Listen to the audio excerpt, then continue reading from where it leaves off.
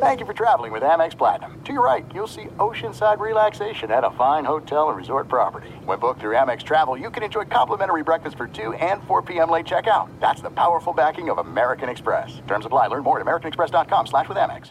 At Bet365, we don't do ordinary. We believe that every sport should be epic. Every home run, every hit, every inning, every play. From the moments that are legendary to the ones that fly under the radar. See for yourself when you sign up today and get $150 in bonus bets when you bet just $5. Whatever the sport, whatever the moment, it's never ordinary at Bet365. 21 plus only. Must be present in Ohio. If you or someone you know has a gambling problem and wants help, call 1-800-GAMBLER. Terms and conditions apply. When you buy Kroger brand products, you feel like you're winning. That's because they offer proven quality at lower than low prices. In fact, we guarantee that you and your family will love how Kroger brand products taste, or you get your money back. So next time you're shopping for the family, look for delicious Kroger brand products, because they'll make you all feel like you're winning. Shop now, in-store, or online. Kroger, fresh for everyone.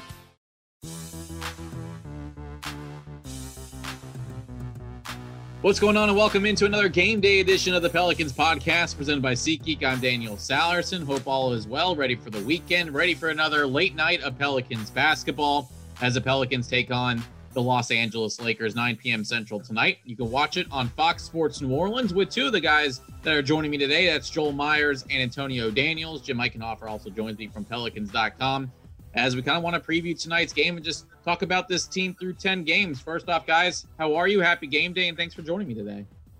Well, it's awesome to be here, man. It's awesome to be here. It's always good to join you guys.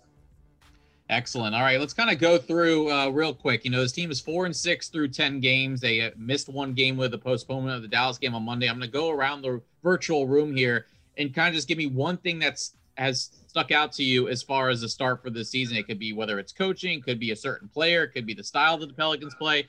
I'll start with Jim and work my way around. Jim, just give me one thing that's kind of stuck out to you through the first 10 games for the Pelicans. I think it's been a little frustrating because of the close losses, and obviously the homestand was just missed opportunities. So I think, I'm sure we'll get into this, but from a broad standpoint, I'm very encouraged about the future of the team based on what I've seen lately, especially the last game Wednesday. But in terms of what we're talking about right now, as far as this season and being 4-6, I think it's just been tough because of the chances to get wins that haven't been there. So that would be my quick overview of the first 10 games. What about you, AD? That's a great point Jim just made, because I could not agree with him more. You think at how different this would look and the different conversation we will be having right now if you take care of the 4-game homestand prior to going on a 7-game road trip. And what stood out is the lack of experience thus far in closing games. And I'll say it, and I'll say it all the time, the refining process is never a comfortable one. You know, anytime you have to learn to close, you don't step into this league a closer. So when you lose 3 games 3 different ways, when you're up 6 with 20 seconds to go, and then against Oklahoma City, you are losing against a team that is struggling. And then you're up 18 points against Charlotte and then lose that lead. So the refining process is never a comfortable one, but it's one that's needed to get to where you want to get to as a team. I think that's one of the things that has stood out. How different this could look right now and the conversation we would be having if we took care of that 4-game homestand. How about you, Joel? Yeah, and what AD brought up and Jim mentioned, if you take care of the basketball better, the last 2 games on the homestand, you're probably going to win those games because the Pels gave up 27 and 24 points off turnovers alone in those 2 games. So take care of the ball. I'm really encouraged by a bunch of things. And that's the way they're buying into what Stan's doing. And Stan is just, it's so refreshing. He's so blunt and honest. I appreciate his candor after games. There's a lot of things to like. And especially after what we saw from the 2 young guards last game, there's still going to be mismatches. We know the Pels don't have enough wings of size. So you've got Josh Hart on a guy like Paul George, who's got 3 or 4 inches and length on him. But overall, there's a lot of positives over the first 10, despite the frustrations of giving away those games at home. Absolutely. This is kind of more if anyone wants to chime in, and this might be a question for David Griffin, but it seems like how is this team trying to find the balance of seeing what their future is like with some of these young guys. You know, we talk about N'Keal getting an opportunity, Kyra getting an opportunity, but also remaining competitive. They want this team to, you know, get a playoff run, at least, you know, compete for a playoff spot. How do you try to find that balance of seeing what you have in this young guys and also remain competitive? Is that even, you know, a fair question to ask? AD's shaking his head. I don't know. That's very difficult to do, because when you're talking about the future, some of the things you need are here now. You know, you look at JJ Redick and the amount of miles that he has on his tires, but he has a skill set that no one else on this team possesses.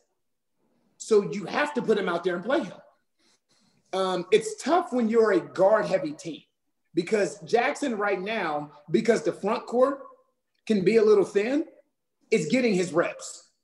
But in the backcourt with N'Keal and with Kyra Lewis Jr., those guys, when you come to a team that is already guard-heavy with Lonzo Ball and Eric Bledsoe and Josh Hart and JJ Redick, you know, and now you add those two younger guys in there, now that just adds to it. So that's why they get paid the bucks that they get paid, because these are the difficult decisions that people don't understand that go into being in that front office. It's not as easy as it looks.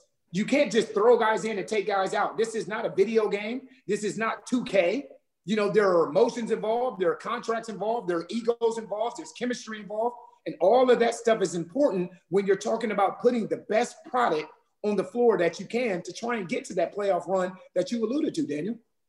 I think if there's a season, unfortunately, where I think some of these things will kind of solve themselves in some ways, at least short term, it's this one, because we already experienced, you know, obviously Zion missed the game Wednesday, and there's been a couple injuries with guards. So obviously it goes without saying that we never want to see any injuries. We never want to see. So far, the Pelicans, especially compared to a lot of teams, have been pretty good on the COVID front as far as positive tests and that kind of thing. But I think Wednesday was an example of, you know, this is a season where you definitely benefit from having, you know, extra guys. Obviously, it's going to be, as AD said very well, it's going to be tough to sort out everything in terms of, you know, roles changing from game to game. And there's more guys that you want to get on the court than you could possibly get on the court in a 48-minute game. But I do think we've seen this so many times over the course of the 82-game season, 72 this year. Unfortunately for us in New Orleans, there's been injury issues and that kind of thing over the years. But I do think that one way or the other, I mean, this is a season where we might get to see a lot more guys play than we normally would under the usual circumstances, which would be good and bad. Yeah, you got to be realistic about it, guys. And you guys brought up the balance. You want to be competitive. It'd be the ultimate to finish in the top 10, even if it's 7, 8, 9, or 10, because then you're in the play-in game. And that's a great experience.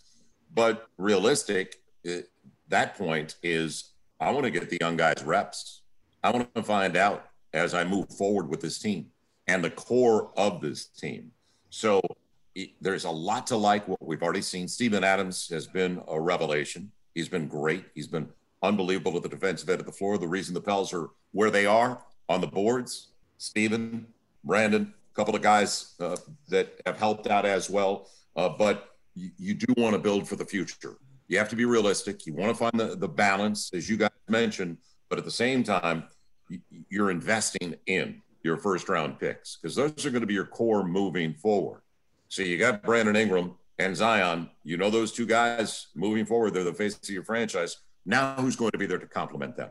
And that's, as you said, Jim, being realistic in a season of 72 games where it's going to be choppy anyway because of COVID and the protocols and missed games and makeup games. Just get an idea of what you have for down the road purposes.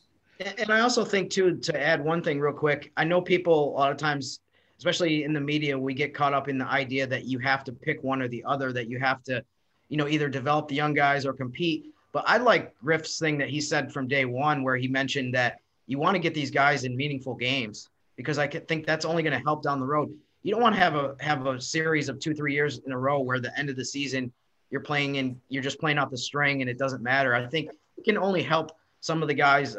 Brandon Ingram hasn't been in the playoffs before. For him to be playing in games that matter, where he's the go-to guy at the end of the regular season, for example, and other teams are gunning for him and they have a target on his back defensively. I think stuff like that is only going to help. So I like the idea of trying to be competitive and trying to play in games that matter at the end of the regular season. And as Joel said, to have a goal, a specific goal of, you know, every team wants to be in the top 6, but now it's also the top 10 to be part of that play-in, I think is big. And that's difficult. I can't lie. I mean, like, and honestly, Daniel, that's a fantastic question. That's a fantastic question that I think the question, I don't know the solution. Right. You know, that's tough because you're not sure. You're sure on one hand who is a part of your future as far as Kyra Lewis, who you drafted, Nickeil Alexander, who you drafted, Zion, who you drafted. You traded for BI and you paid him. Jackson Hayes, who you drafted. So that's the organic piece of it. But there's another piece that comes along with this on who do you want to be a part of your future? Who do you see in your future moving forward? And I think that's the difficult piece.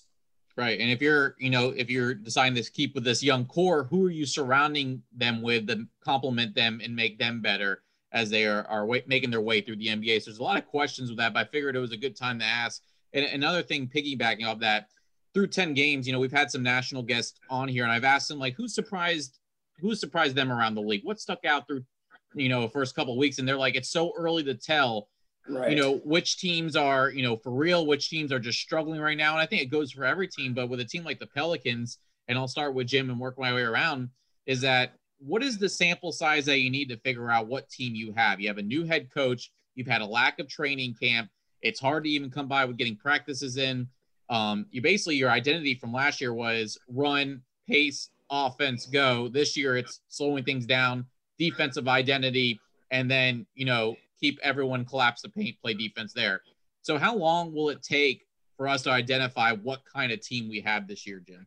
It seems like in a normal year, most people say 15 or 20 games, but obviously this is anything but a normal year. So I wonder if it's going to take longer than usual, that we might be talking maybe 30-ish games where you're almost halfway through a 72-game season. But one of the things that's interesting, I think, with New Orleans, and this applies to a bunch of teams across the league, I think if you had a time capsule and you went back like 10 days and you listened to people talk about the Pelicans, and then you talked about it and listened to people talk about today, it would be so much different. And I think there's a bunch of other teams that fit that same category. Brooklyn, the first week of the season, people were like, they're going to take over the league. They're going to dominate. Atlanta got off to a great start, and then all of a sudden they lost a bunch of games in a row. So there's so many quirky aspects of this season too, in terms of player availability. And I know that's part of it, but I think that's one thing that has been really interesting to me so far is there's been these wild swings for so many teams, including the Pelicans, from week to week, as far as what you're getting and just the conversation about them overall.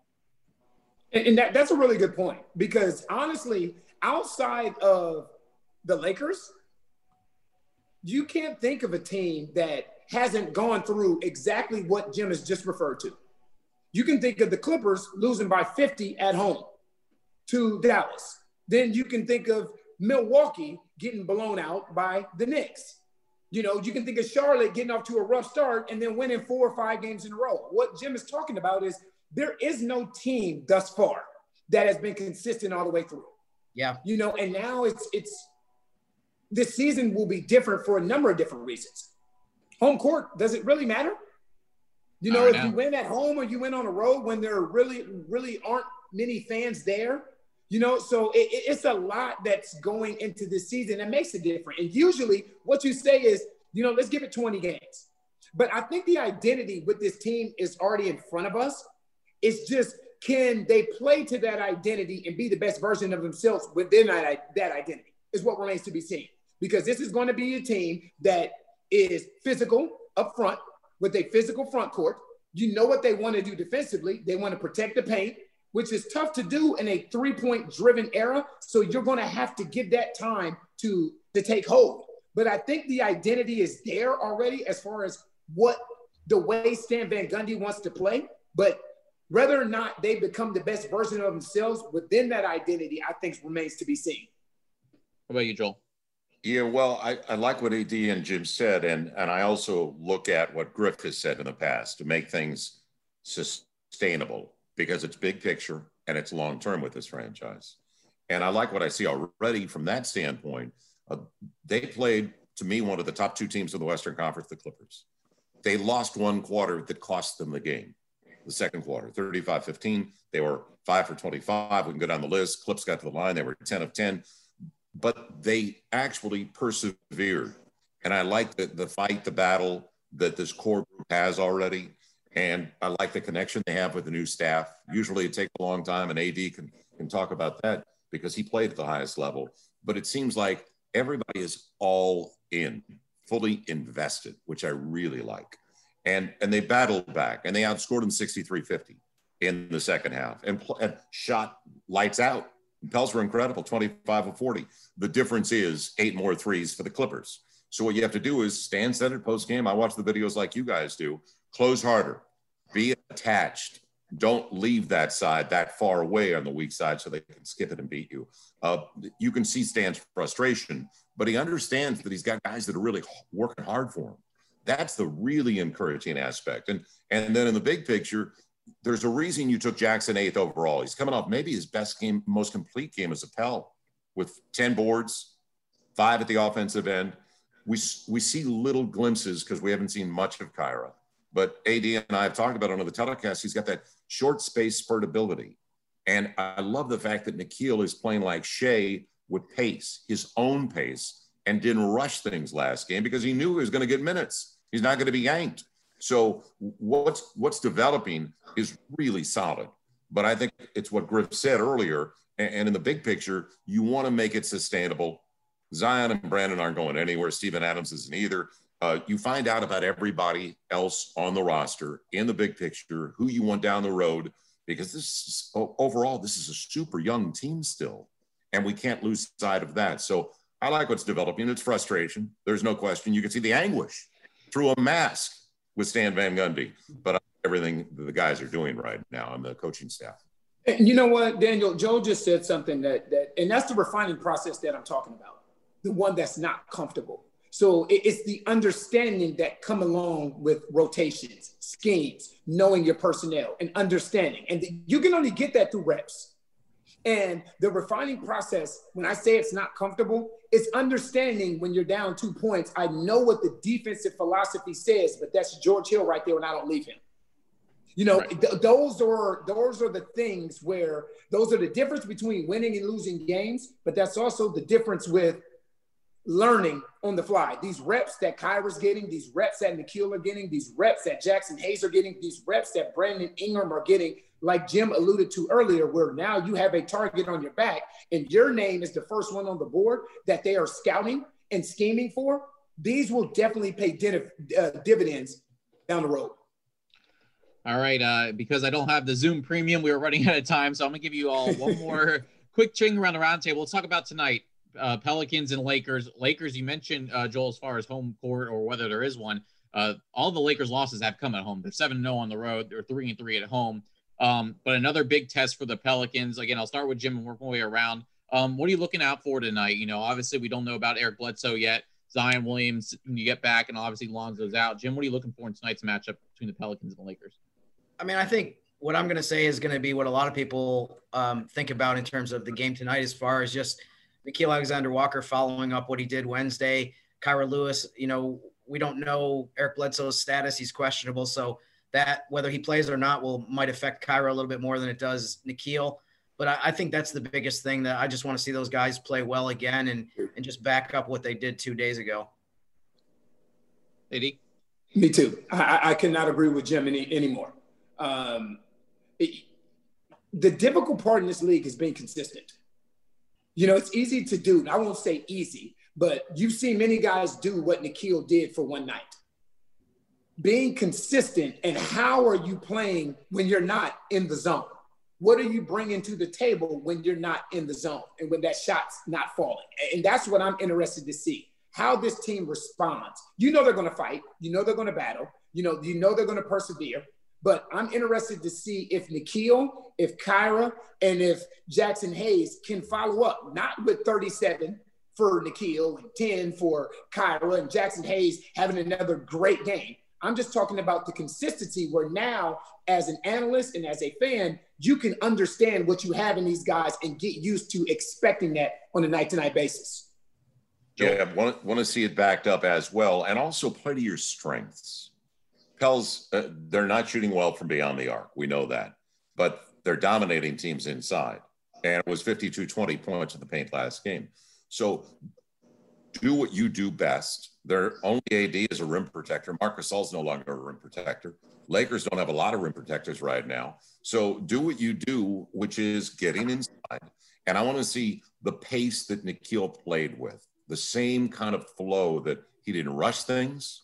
He didn't turn the ball over except one time, and that's in 33 minutes of play. Also, Kira, what he did in short glimpses, I liked. He didn't rush. He took what the defense gave him.